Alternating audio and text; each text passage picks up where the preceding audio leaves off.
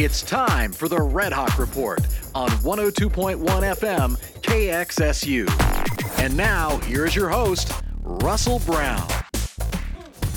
And welcome into another episode of the Redhawk Report here on KXSU, Seattle University's student-run radio station. Russell Brown back in studio here, joined by Grant Balcer of men's soccer. Masvita out in Germany with the Seahawks, so clearly has better things to do. But Grant, happy to have you here today. Thank you for having me, Russell.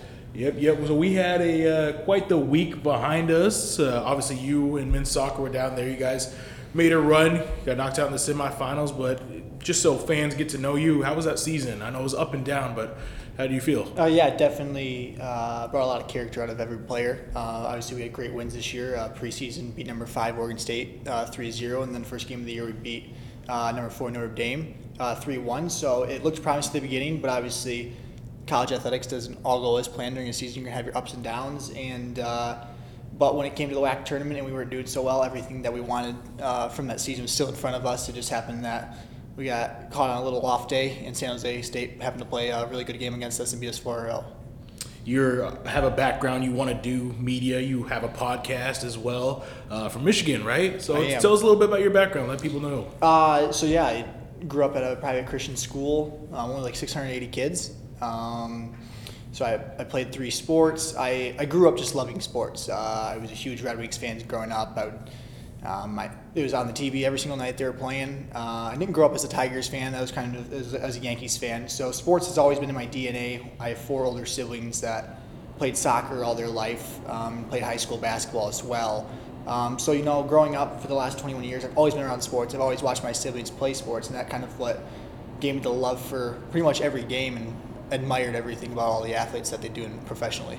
I think you have a sister downtown she's playing. Yeah. With the oil rain, and that's great. Bethany, obviously an amazing athlete. You're an amazing athlete, so it's always cool to see families that do so well together. But again, welcome into the Redhawk Report. We got a new co-host. Hopefully someone we're going to have on quite a bit over the next year or so. So Grant, thanks for joining the show. As we said, we do have a week in review coming up. This is the basketball somewhat preview episodes, coming out a little bit late due to technical difficulties, but we get around to it. But the week in review, volleyball and men's soccer, as we talked about, seasons come to an end. Volleyball ended up losing, and the regular season came to an end. They did not make the conference tournament, unfortunately for them. Men's soccer, on the flip side, they got the win in the opening round.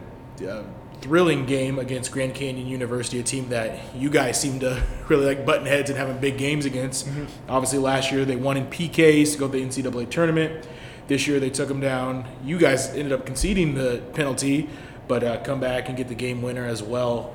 You talked about how the season went, but up and down. But you guys have a lot of good young talent. Obviously, your quote-unquote mentor, your good friend Akili Kassim, moving on now. So it's going to be interesting seeing next year how that works. Yeah, absolutely. Also going on, as we said, swim. Swim had their alumni meet over the past weekend, and then they went on the road in Idaho. So that was the kind of a wrap-up. It's such a busy time of year, only having three sports essentially, men's and women's swim, volleyball, and men's soccer in action. Women's soccer, due to the fact that we did not have an episode last week, they also dropped in the semifinals that was hosted here. So an early exit for both of the soccer programs that historically have made runs in those instances. But always next year, great building blocks for both of those programs. So excited to see how those teams go into next year. Volleyball, this is the first true recruiting class here for Michelle Cole, and volleyball. So see the building blocks they have. Great talent there as well. So things looking up despite early exits for those squads here. But it is the basketball preview episode, so we're going to dive into that one. So far, women's basketball has had 2 games this season. They were down in Oregon, taking on the Ducks and the Beavers. 2 tough matchups to start your season, 2 Pac-12 opponents. Women's basketball was very competitive in both. Oregon State game, they were close at halftime, and the Beavers ended up pulling away there. But Redhawks were led in that game by 10 points from Sheridan Leggett. Behind her, Juliana Walker, the transfer from Syracuse, and Talia Clark had 8 points as well. But Grant, I mean, it's a tough one to open up on the road. As you guys know, you guys played at Oregon State. You guys went on the road, opened up against the number 4 team in the country. But what's that like playing a quote-unquote Power 5 on the road to open up your season? Oh, it's there's definitely a lot of energy there because you're not expected to win. You're expected to kind of get blown out. So you come into the game with we have something to prove here, and as we've seen in many sports all across the country, you see these the little so-called little giants. They compete for about no matter what sport, a half or 3/4, and then you see the Power 5 kind of pull away. But it's fun going in and getting that competition early in the year. Definitely gonna toughen you up for later in the season. 100%, and it is a tough matchup anytime. Women's basketball has gone down to Oregon several times. Big performances from Oregon State. They had a couple of players that scored 20.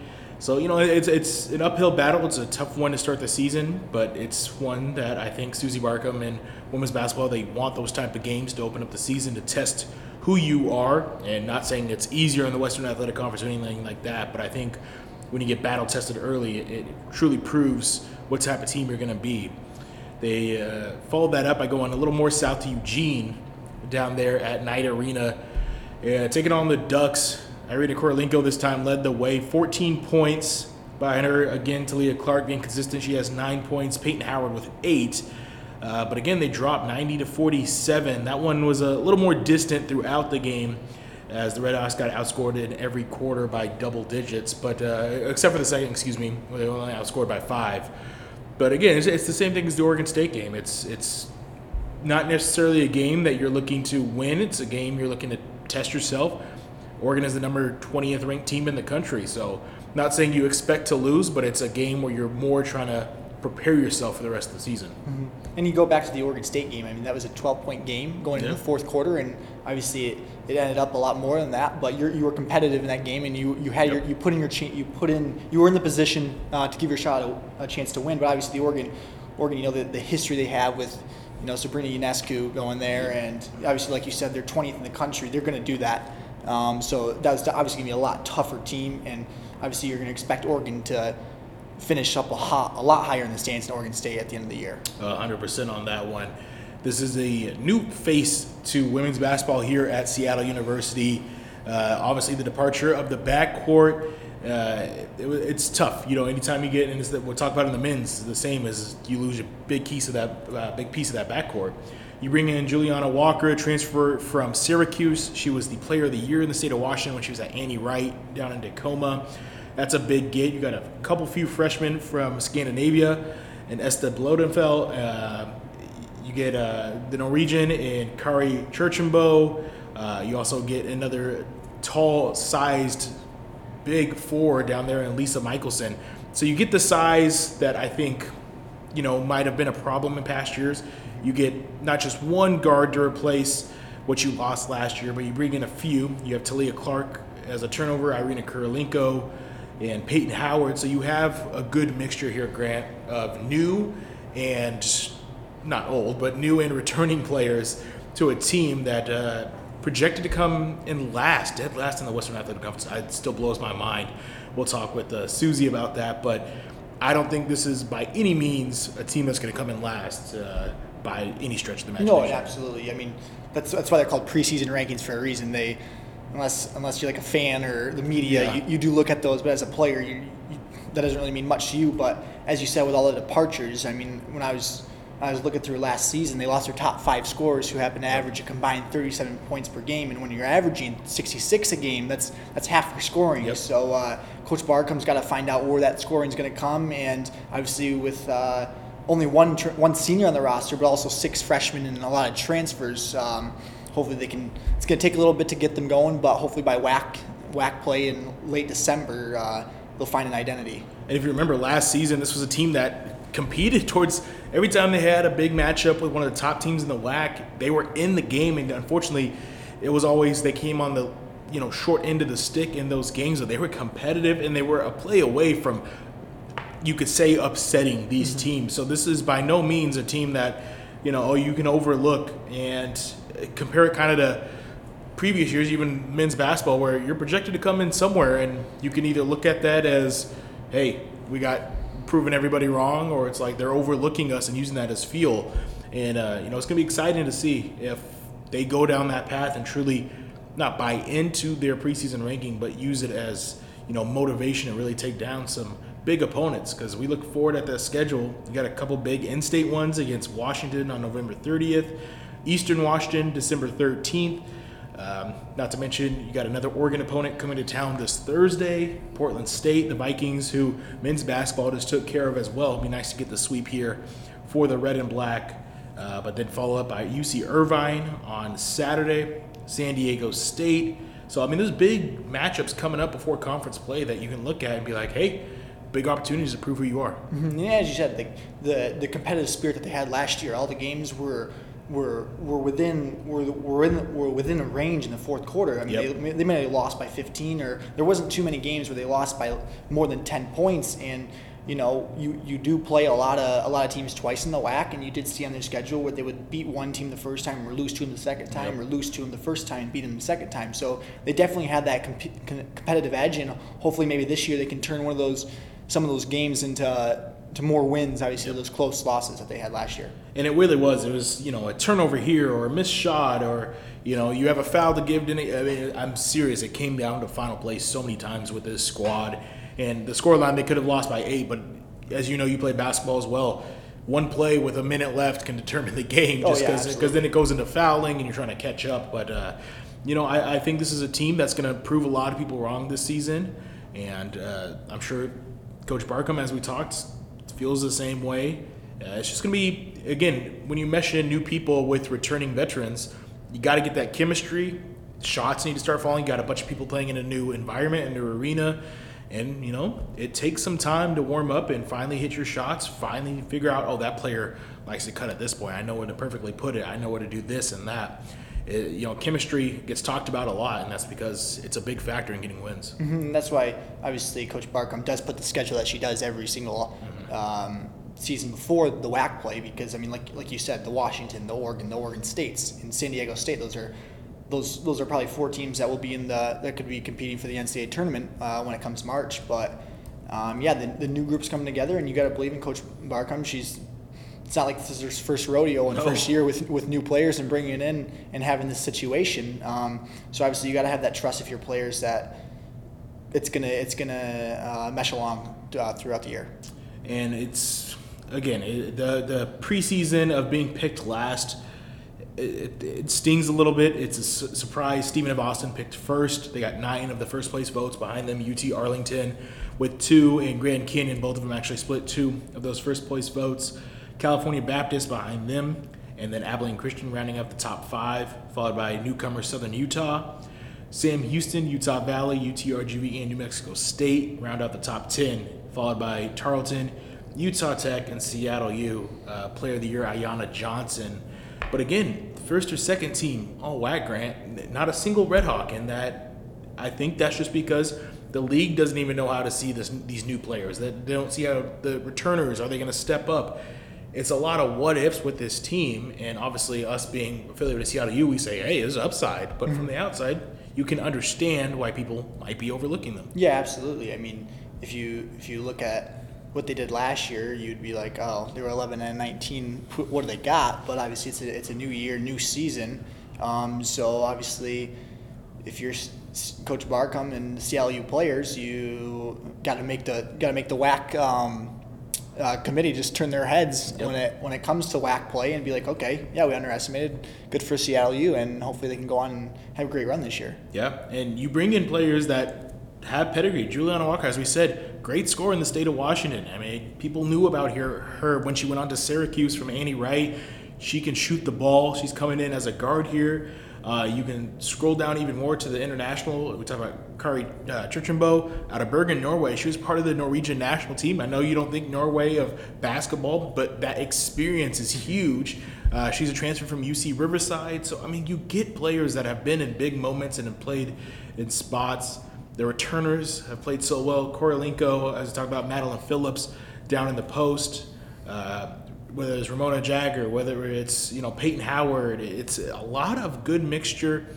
But again, it's just going to be interesting how it meshes as the season goes on. But if how they battled against Oregon State through 3 quarters and how they didn't, by any means fold against the University of Oregon. I think it's a good sign for the year ahead. But we did sit down with Susie Barcombe, so we'll get to that interview now.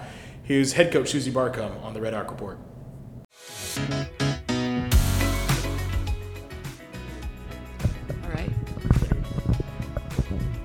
And welcome back into another preview portion of the Redhawk Report. We're joined by head women's basketball coach Susie Barcombe. Coach, thanks you just finished practice, so thank you for joining us. Appreciate you having me.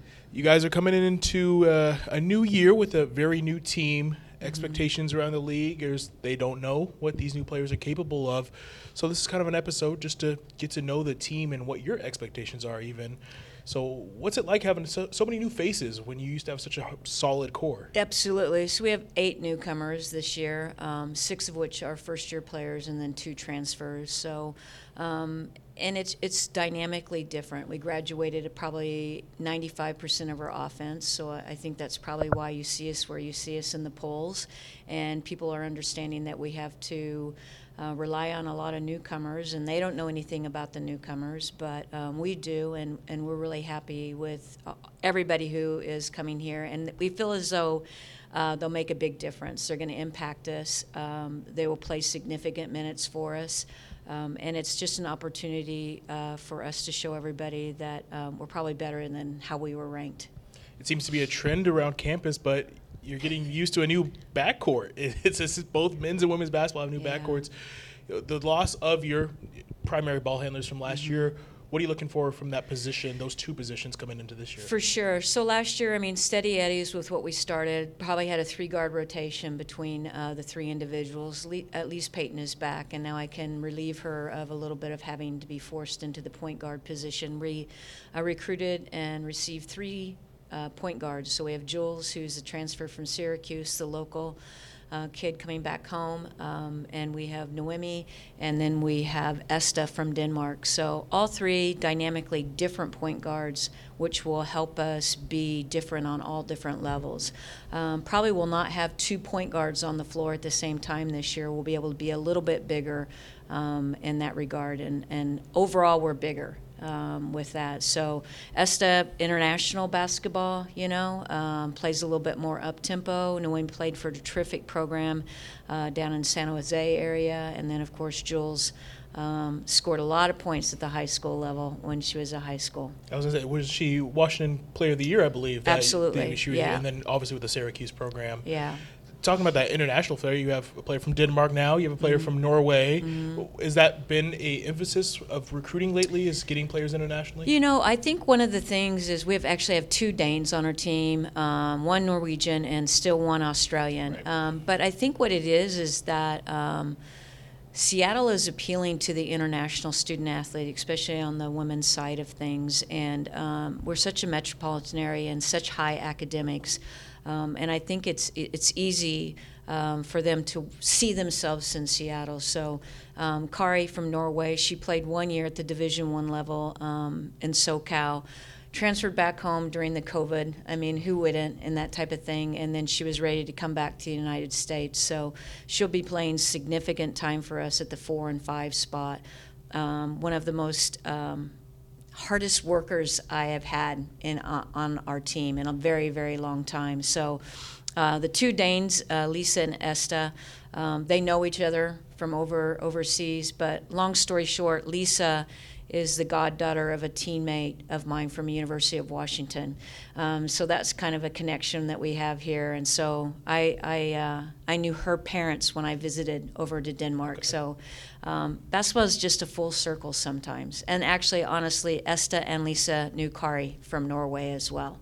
So it's pretty cool in that regard. Must be that European connection. Absolutely, yeah. Going back to the WAC projections, I know obviously there's one thing that you might say to us and one thing the players are feeling, but is that motivation seeing where you guys were projected and knowing you are better than that?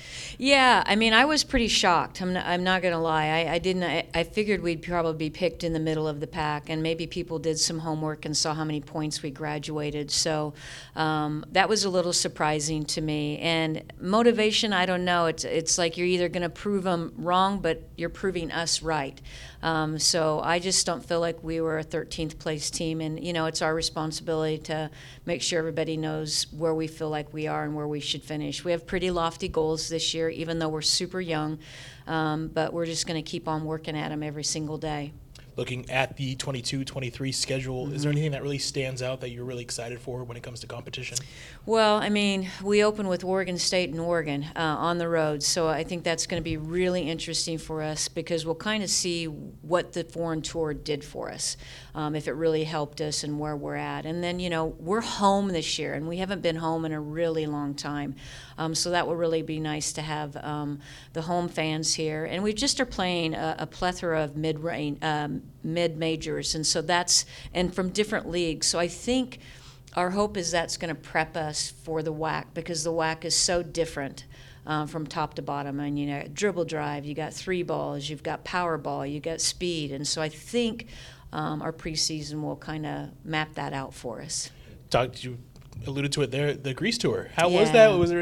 How was that as a bonding? It was phenomenal. It was cut short just because of some cancellations, but I tell you what, our young women, it was a different group every single time. So great opportunity for us to hang out together, play 3 games of basketball, visit an amazing country, and really get to know each other. And we took the time to get to know each other with so many new people on the team. So gave them a lot of free time so that they could just hang out rather than scripting everything out. We wanted it to be truly organic.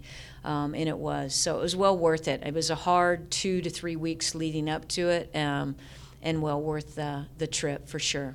Well, we are all excited for women's basketball this year, so thanks for sitting with us here on the Redhawk Report. Yeah, absolutely. Thank you for having me.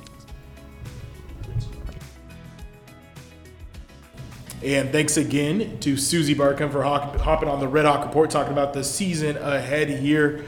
Obviously 2 games in, but none at home. That is until this Thursday, so be sure to pack the Redhawk Center when Portland State comes to town trying to sweep the Vikings. Redhawk men's and women's basketball is trying to do that, so big game. Show up, be loud there in the red zone and throughout the rest of the stadium. But now we got men's basketball, who a little bit different than women's. They come in, well, not necessarily a little bit different, but they come middle of the pack preseason projections. But now no one's overlooking the Redhawks, co-champions last year in the regular season. They got the rings this year. Chris Victor got Coach of the Year. Doesn't matter what projections are. Every other team in the Western Athletic Conference has a target on the Redhawks' back. They played so well at home last year. Obviously, they got tripped up by New Mexico State, which we'll talk about. But, I mean, this is another team where, you lose a guy like Darion Trammell, who we all know moved on to San Diego State, already doing big things, player of the week. That is the big question for this team. Without your leader, how are you going to come back? Well, they're 3-0, Grant, and they have looked solid, especially at the guard play, which is one of the questions. You think, can they step up without him? Cam Tyson, the returner, stepping up. I mean, they have showed everybody why you can't overlook them and why the rest of the WAC are saying, hey, you got to watch out for the Redhawks. No, you're 100% correct. I mean, as you said, they're coming into this year preseason ranked 6. I honestly don't know what they were looking at for that. I mean, obviously, yes, you did mention Darion Trammell and what he's been doing at San Diego State and the big loss that he is, but it's besides him, they pretty much returned pretty much everyone in the starting 5. Yep. And we've seen in the first few games, which we'll get to. Alex Schumacher has been playing unbelievable at the guard position. Not shooting well, but it's the leadership. He's got size to him. Yep. And as you mentioned, Cam Tyson. I mean, how can we underestimate him as he won the WAC Player of the Week? So Chris Victor's got to be in 3-0. That's a great start for them, and Chris Victor's got to be excited. And we'll obviously talk about the schedule coming up for them and what's ahead. But right now, you got to be really happy and pleased with their performances so far. Chris Victor actually came in here with Alex Pribble picking up the schedule posters, and he was in a great mood. He was high-fiving everybody. There's a good feeling around this team right now. Obviously, anytime you start 3-0, that's great. But, the Redhawk Center has been packed, Grant. That was a thing. Coming back from COVID, it took some time for the fans to get back in and pack that place, or even down at Climate Pledge. But I feel like the fans are finally buying in. Shocker, winning does that to some fan bases. But it feels good, and what a way to open up the season, 85-71 over UC San Diego down there in California. And Cam Tyson, believe it or not, had a career night. 35 points, a career high, 8 rebounds. He was 12 of 18 from the floor, including 7 of 12 from deep. Only thing you can highlight is 4 from the free throw line. He missed 4 in a row. So, there's that. But if that's the one hole in his game, behind him, Riley Grigsby, who unfortunately is battling some injuries right now. He had 14 points in the game. Emeka Udini didn't miss a shot at 10 points, 6 rebounds. And then, as you said, Alex Schumacher did not shoot the ball well. All right, where else can you contribute? Oh, still had 9 points, 7 rebounds, and 5 assists. That's exactly what you want to see. Yeah, especially out of your a newcomer guard like that. But I do want to go touch back on the whole environment at the Redhawk Center with the fans. Yeah. At the beginning of the year, there were maybe 300-400 people in the Redhawk Center, and they ended the last 3 games last year with sellout crowds. And so far they're sold out all 999 seats in the Redhawk Center this year, which obviously is not a lot, but I think they had 1,100 last night, so they're above possibly. capacity. But it's a tough environment when it's packed, and now with the students coming out and the red zone getting loud, it's definitely going to be a tough place to play, and especially if this team keeps winning, which don't be surprised if they do. And it already was a tough environment because they wouldn't lose at home. Yeah. Climate Players, they lost 1 game, which was the weirdest game to VMI, I believe it was. So it was weird. It was a weird loss. It wasn't. They definitely played a lot better at home than they did on the road. Then they open up on the road here, Grant, and a career night from a guy that could shoot the lights out in Cam Tyson. And if you can get that type of performance from him, then I don't see a lot of teams that are truly going to knock off the Redhawks. Mm-hmm. And he's averaging, I believe it's 32 points a game this year. Yeah, which is top in the nation if he played against Puget Sound on average. Yes, I did see that, and as well, I think at least top 5 in 3-pointers made already. He's only played 1. 2 of the 3 games. Yep. Obviously, am I going to say he's going to go out and give you 33 points every single night? No, but as Redhawks fans, you sure wish that does happen, and he's hitting 9 threes a game. But like you said, if he can average somewhere in those mid-20s, they're looking pretty good, and obviously they're going to get contributions somewhere else as we said, Alex Schumacher coming along, and Angelo Lloyd, he's been stepping it up. He had 21 points against Puget Sound. So if the more guys can contribute around it and there's more points, obviously, if you're Chris Victor, you don't want it all to fall on one guy and be like, okay, we're going to go as Cam Tyson goes. You want to have that balanced scoring and balanced rebounding and balancing all over the place where, okay, if he's in foul trouble, you could take him off and sub somebody back on and still get the same contributions from everybody up and down the roster. 100%. And Coach Chris Victor had a chance to see what everybody else could contribute when they did host Puget Sound last week. There was no Cam Tyson, no Riley Grigsby, no Branton Chatfield, so you're missing 3 key starters there. Instead, Angelo Lloyd got the start alongside Alex Schumacher. Emeka Udini, again, was a starter. Hard to take him out of the lineup. Kobe Williamson and Victor Rakovic all got the starts. 5 different Redhawks scored in double figures, led by Lloyd. Hit his coming out party there, 21 points, 7 of 10 efficient from the floor, including 5 of 7 from deep. Behind him, Schumacher, who still didn't shoot. Oh, he did shoot great in this one, but still trying to get that shot form down. 15 points, 6 of 8 shooting. Behind them, Jaron off the bench, Nafaretti, who got the entire Redhawk Center going. Anytime you get those guys that have been with the program and don't get as many minutes, but Jaron came off the bench just shooting the ball. And so it's 15 points, 5 of 10 from the floor. 13 from Shea Riley, who we'll talk about being a key newcomer as well, and then Brody Nunn also. So you talk about Brody and Jaron right there. Those are 2 guys that don't necessarily get in, but their depth, and they showed that they can still play. Absolutely great. You look at Jaron, 14 minutes, 15 points. Yeah. Brody, 17 minutes and 11 points. And obviously those minutes are a lot higher than what they normally get, but they're shooters. Shooters shoot. 5 for 10 and 3 for 6.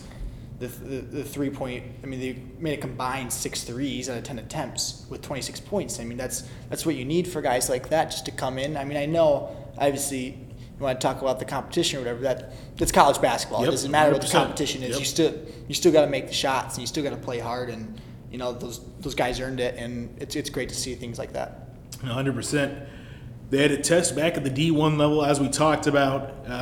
It says attendance was 999, but I can promise you at least 1,100 in the Redhawk Center, which you love to see. You know, you can joke all you want about the size of the Redhawk Center, but when it's packed and it's loud, I think the smaller gym benefits because it's just so much louder in an enclosed space. The Redhawks fed off that. It was a chippy game with them and the Vikings, who hadn't played since 2012 at the Key Arena, so before the remodel even, a game that the Redhawks won, but the Vikings, I believe they were up in the series 6-4. So historically, it was a series that was pretty close, but the Redhawks came out, improved a point. Cameron Tyson, again, dropped 32 points, 8 of 15 from 3. I mean, the guy is just lights out. Schumacher, again, contributed well. As we said, the shots, not quite there yet. That's all right. 13 points. Also had 5 assists, 4 rebounds, 4 turnovers as well, which you want to clean up. But it was a chippy, like I said, very chippy game. 5 of 14 from the floor, as we said. 18 points from Paris Dawson, which you like to see because him and Schumacher are going to be the 2 primary guards now that Trammell and Brown are both gone. 12 points from Shea Riley, who was going to be a big contributor off the bench. And then Branton Chatfield only had 6, but he came in and got key rebounds.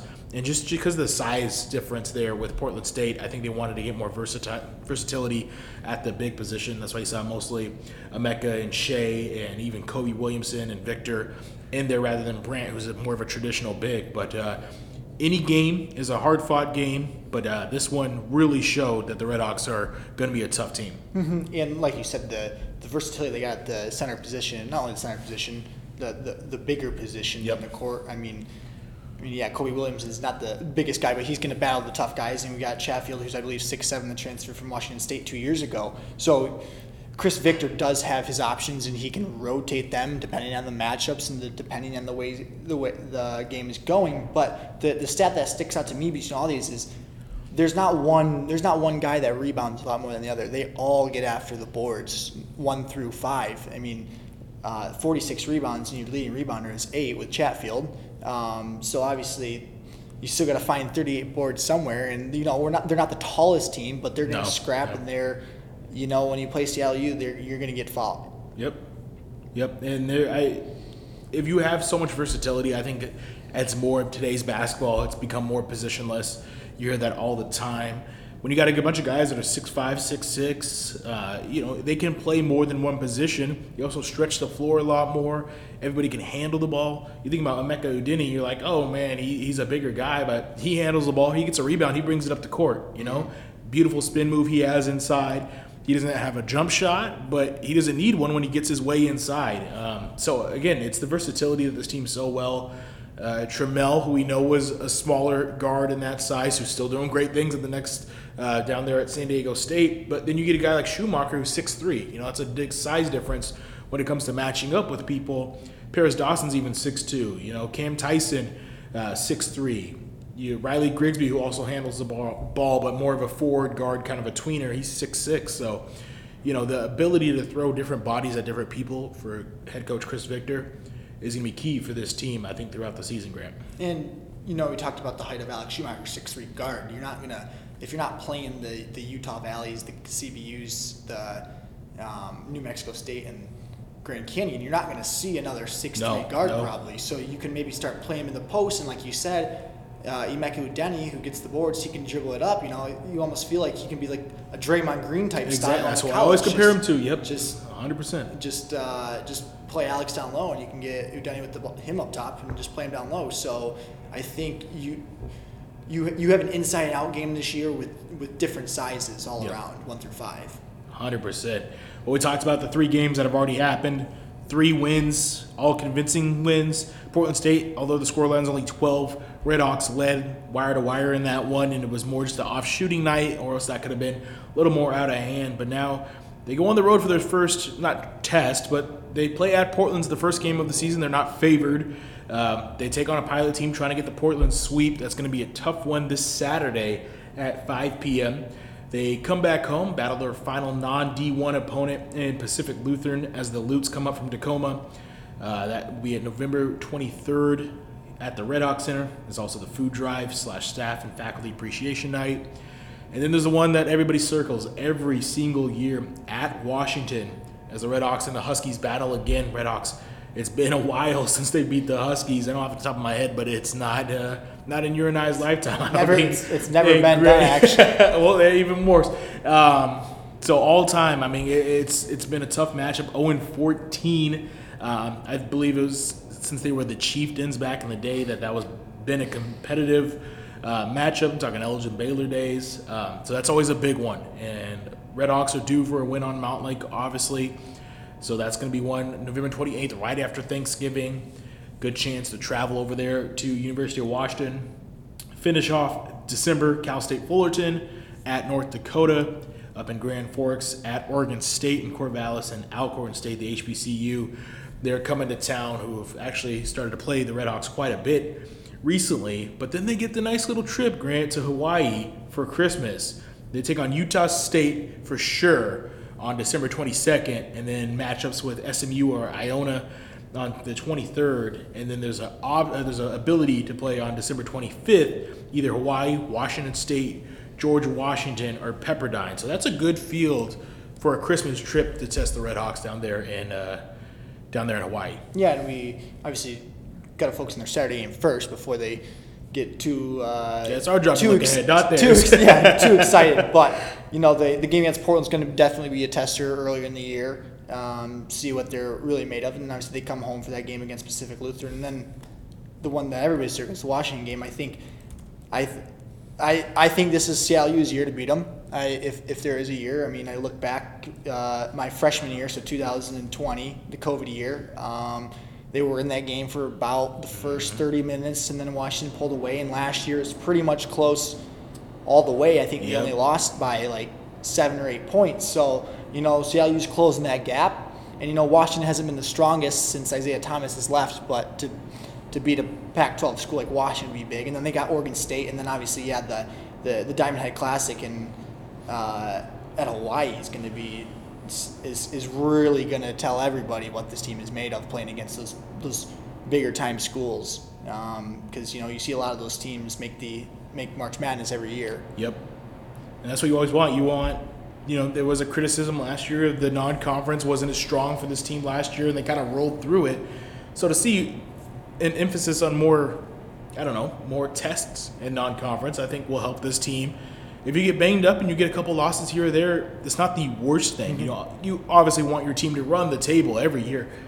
It's good to get some losses before conference play just to see how adversity and how you respond to it. But it's definitely a good non-conference schedule. You get mixes of Pac-12 opponents. You get good mid-majors in Portland State. It's going to be a good test. Obviously, Washington State saw them last year. Hawaii, a good one. George Washington, who's made a couple of Cinderella runs. Pepperdine. So, it's going to be a good mix in the non-conference. And they don't get much rest after that Christmas one because they open up conference play on New Year's Eve against California Baptist, a team that's so well, and they've never played a normal game with the Lancers. Every time it's overtime or coming down to a buzzer beater or something. Luckily, this time it's going to be at home at the Redhawk Center. This is at December 31st. That's Rudy's Rockin' Eve. Celebrate New Year's if you're on campus. Obviously, it's the break, but 3 p.m. tip-off there. Obviously, then you go on the road for the first time, Grant. UT-RGV, UT Arlington, more towards the bottom in even the projections for those two squads out of Texas. But then you get that readout, New Mexico State, January 12th. If you remember last year, they went undefeated for so long in conference play. They were originally supposed to play New Mexico State early in the season, but I don't remember if it was COVID or what it was, but that game got moved. So there was a lot of questions on, would they be undefeated? Well, now you have the opportunity, knock on wood, hopefully nothing changes, an early challenge here for the Redhawks. Mm-hmm. Yeah, and I think the big difference is that one's at Client Pledge. Yeah. I think if you're New Mexico State, you're looking at that, that helps us because the Redhawk Center does have its disadvantages to visiting teams, with the depth perception of shooting, and New Mexico State obviously has a large arena down there in New Mexico. So obviously I think Client Pledge is more their style, but I mean, like you said, with the crowd that comes out nowadays and the tests that CLU is going to face, I mean, they're not going to sleep on this game.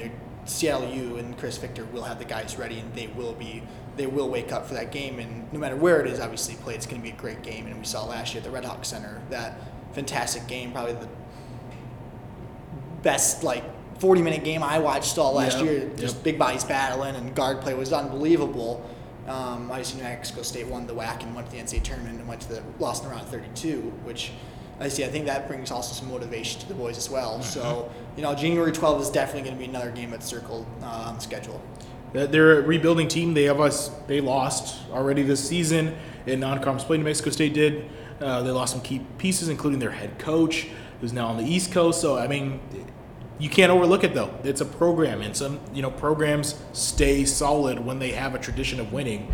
But the team that was projected to come in front of them, you can talk about it.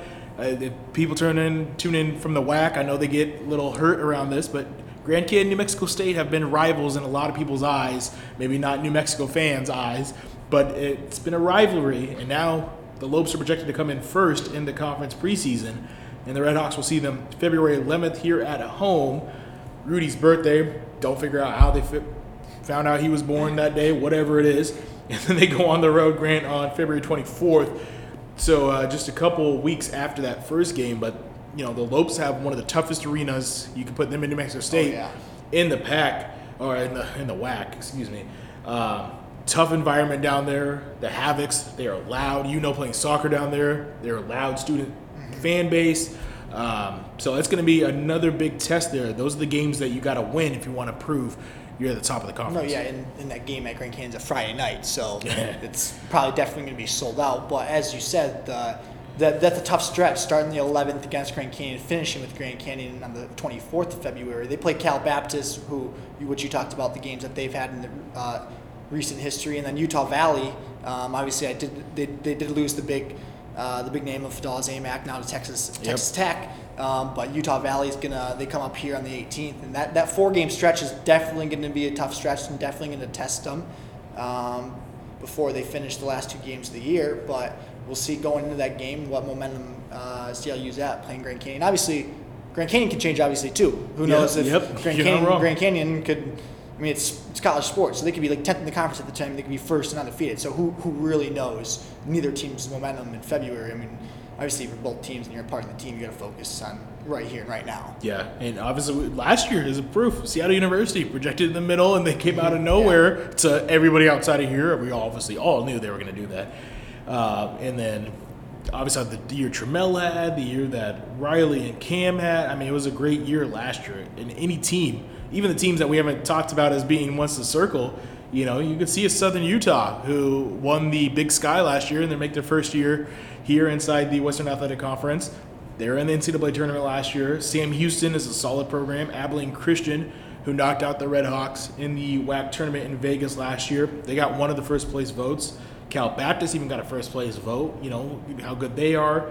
Stephen F. Austin. There's so many good teams. This is no longer a league where it's like, we'll take anybody and, it's a hodgepodge. No, this is a solid, at least basketball. We know how good it is in soccer. We know how good, it is a solid league with a lot of good teams. So you can't overlook anybody because, someone's going to sneak up on you and get you. Mm-hmm. And no, even last year you had to show up every single game. We saw when Chicago State beat New Mexico State, who ended up allowing Stephen F. Austin and Seattle U to share that conference title with them.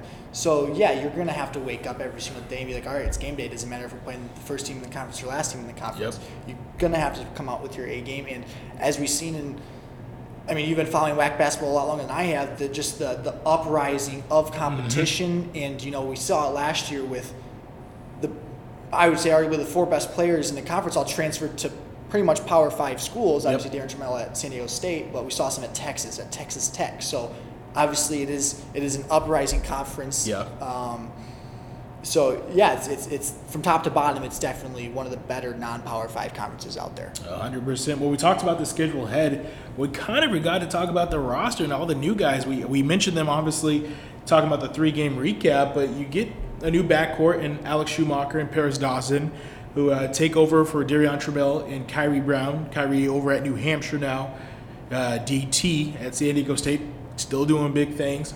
Both of them going to be leaned on heavily, but Angelo/Jello Lloyd coming in. He's a local guy, went to Kentwood High School, transferred from Shoreline. He's going to be a big contributor as well. We saw him score big against Puget Sound.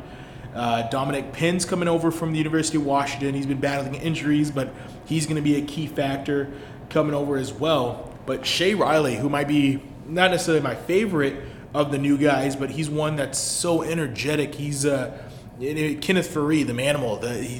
He has that instant energy and freak athleticism. He'll dunk on anybody, doesn't matter who it is. He'll sky high for a rebound or a block.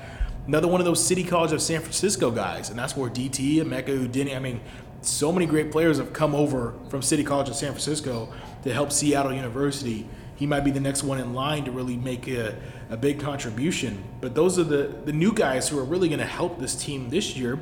You throw them in with veterans such as Vasja Panja, who is still battling back from injury. We'll see him back out there. Cameron Tyson, preseason first team all-WAC. Riley Grigsby passed the 1,000-point club in his career last season, second team all-WAC. Then you got the young guys, Brody Nunn, who haven't played a lot but still have, some experience under the belt now. Emeka Udini, who's solidified that post position and showed he's a Swiss Army knife out there on the court. Victor Rakovic, who's played in so many big moments now. Brent Chatfield, Matthew Levis, Kobe Williamson, who started every single game as a true freshman. Led the team in blocks. I think he was top 10 last year in the league in blocks. Last year, one of those new traditional stretch bigs who he can hit a three. He can also guard you in the paint. So this good mixture of new, good mixture of veteran, much like on the women's side. It's going to be how far can Cam and Riley lead this team, and how much can the new guys help contribute to getting dubs this year? No, yeah, you're 100% correct on that part. And you look at the new guys. I think one that stands out for me is Shea Riley, just because he's one of those guys where if a coach tells you to do something, he's not going to say no. He will do it. He will dive on the floor for a loose ball. We saw him last night. He will take on a 7'7" guy, and he will battle him with everything that he's got. So there's no backing down on him. And we saw in the game he's dunking right under the rim just on 2 feet, just straight up, which that's got to be nice. Because especially with Udeni playing more of the outside role and stuff with the ball handling, the passing, you got somebody that just sets down the block there. But yeah, with the new guys like Dawson and Schumacher in the backcourt, they're going to have to obviously propel Tyson and Grigsby. They can't just do it by themselves. But everybody can shoot the ball too, I think, which is very special of this team. 1 through 5. I mean, obviously Udeni doesn't take three. He doesn't really shoot. Might be the only two that I want to expect to pull up if they're wide open. Yeah, but everybody shoots threes. I mean, I think they shot 40% as a team last year, which is obviously outstanding. Yep. So yeah, if they can, and I have no doubt that they're going to gel well together. I mean, I don't have any doubt in Chris Victor and what that coaching staff is doing. Obviously, what happened with what went on last year with that team. So I have no doubt that they're going to get it correct, and I think they've already figured it out, if I'm being totally honest with you. 3 games in, and they've been impressive so far. News right before we started, Cameron Tyson was named Player of the Week inside the Western Athletic Conference. As we said, he is, in my account, leading the nation in scoring per game. He did not play against Puget Sound, but in 2 games, 32.5 points, I believe, would be tops in the nation. He has scored the 4th most points in the nation total and has made the most amount of threes. The next closest person has, I believe, 1 less 3 and 1 more game played. So it just shows the great start for number 5 there from Bothell and Bothell High School. Well, we will now bring in head coach Chris Victor on the Redhawk Report. I had a chance to sit down with him and see how he feels heading into the 2022-23 season. Welcome back into the basketball preview edition of the Redhawk Report. We're joined by head men's basketball coach Chris Victor. Coach, thanks for joining the show. Oh, you got it. Thanks for having me. You guys are coming into a new year after one of the best in 50 years for men's basketball. You guys have similar expectations to last year, though, in preseason standings. How do you feel coming into this year? Yeah, you're right. New team, new year. Our goals are the same. We want to win a conference championship. We want to get to the NCAA tournament. Now, it's going to be a different team, so that path will be different. And we have to find our identity and find out how we're going to get there. So, the guys have been working hard in October. We've had a great month of practice. We're excited to play somebody else, get on the road to San Diego, and really start to develop this team's identity. So anytime you have a new team, we have a lot of returners, so that's going to help with the experience. But this is a new team, a new year, so we got to figure out how we're going to achieve our goals and what this team's going to look like. One of the reasons possibly that picked in the middle of the WAC, you lost your primary point guard, your leading scorer. How's that been trying to replace him with so many new faces? Yeah, DT was great. I had an unbelievable 2 years here, and obviously love the guy and wish him the best next year or this season. But, with new faces in that position, something we're still trying to figure out. Had some great competition throughout October, and a bunch of guys really putting in some good days and some good effort. And that will be something that I think as we progress throughout the season, we'll get some more clarity in that spot. But with 7 of 9 of our guys coming back that played a lot of minutes last year, that continuity coming back has been important to us in October. And I think part of filling that role will be all of those 7s taking a step up from their last year's game. So not just one guy coming in and filling that point guard role, but kind of everyone making contribution in different ways.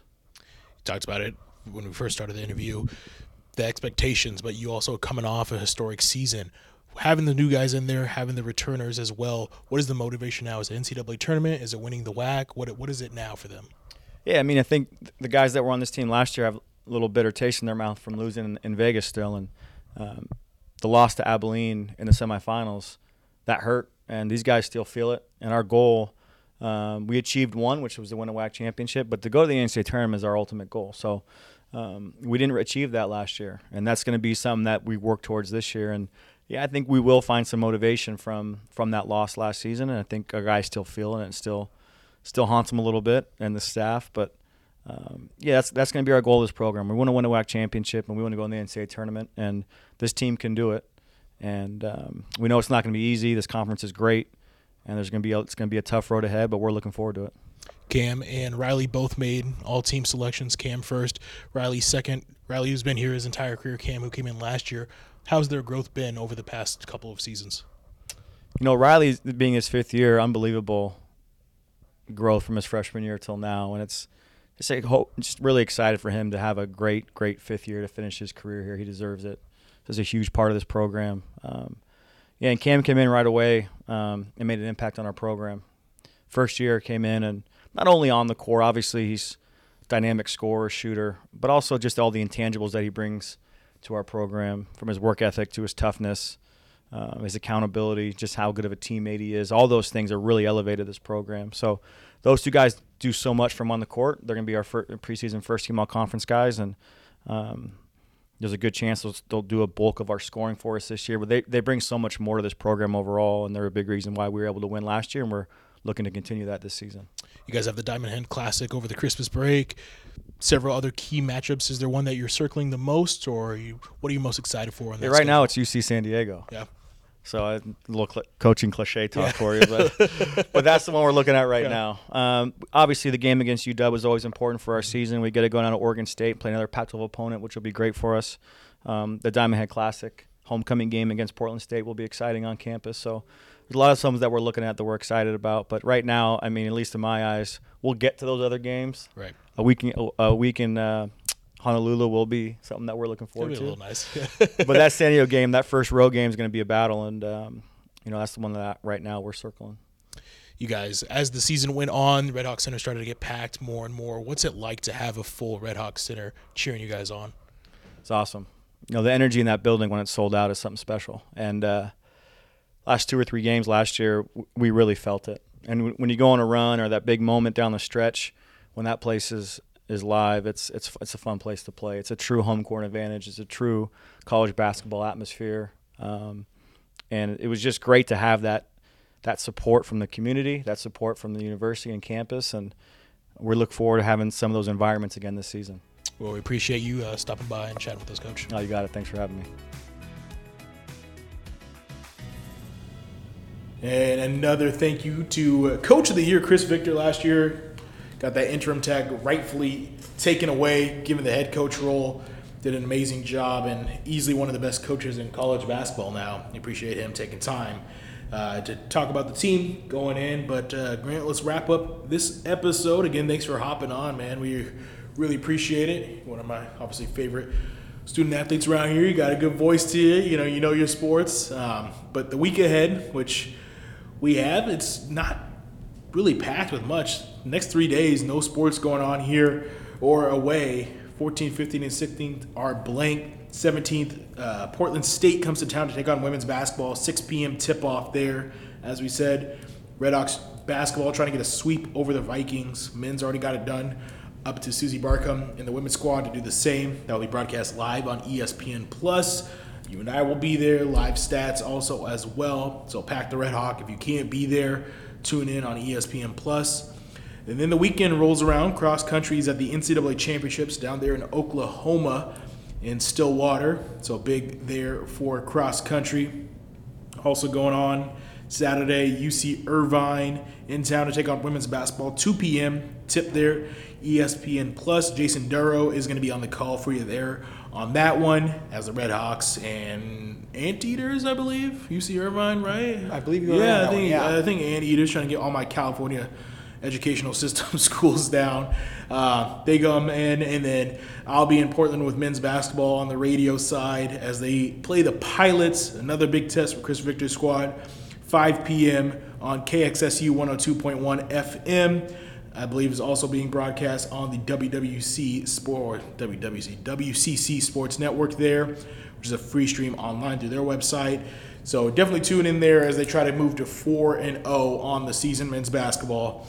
So not a lot going on, but it's still a lot of big matchups going on as we continue to get more into those cold months here in Seattle. It starts to heat up on the hardwood. Obviously, well, Grant, thanks for hopping on first Redhawk Report. You know, I said I want to get you on more often, man. We got to get you in the studio. Yeah, it's definitely enjoyable. Obviously, first one. Hopefully, much more to come after today. today. Definitely. Any Monday you feel, hey, I'm going to stop in the studios at KXSU. You're always welcome. Doors open, man. Well, the good news is I got 5 o'clock on Mondays free every single Hey, there we week, go. so. Look at that. We might have the new host of the Redhawk Report here in Grant, but we appreciate it. Obviously, you're very, very good, hard-driven student. You're a student athlete, someone that everybody should look up to. So we appreciate you, Grant. Well, taking thank you for those taking over words. the goalpost too, right? Yeah. Making sure that we get some wins next year. Well, again, thanks for tuning in to the Redhawk Report here. Thanks for everybody that helped. Susie Barkham, Chris Victor, hopping on, Trevor Bond, providing our video and audio support. For Grant and myself, everybody have a good rest of your night. We'll see you next week, Redhawk Nation.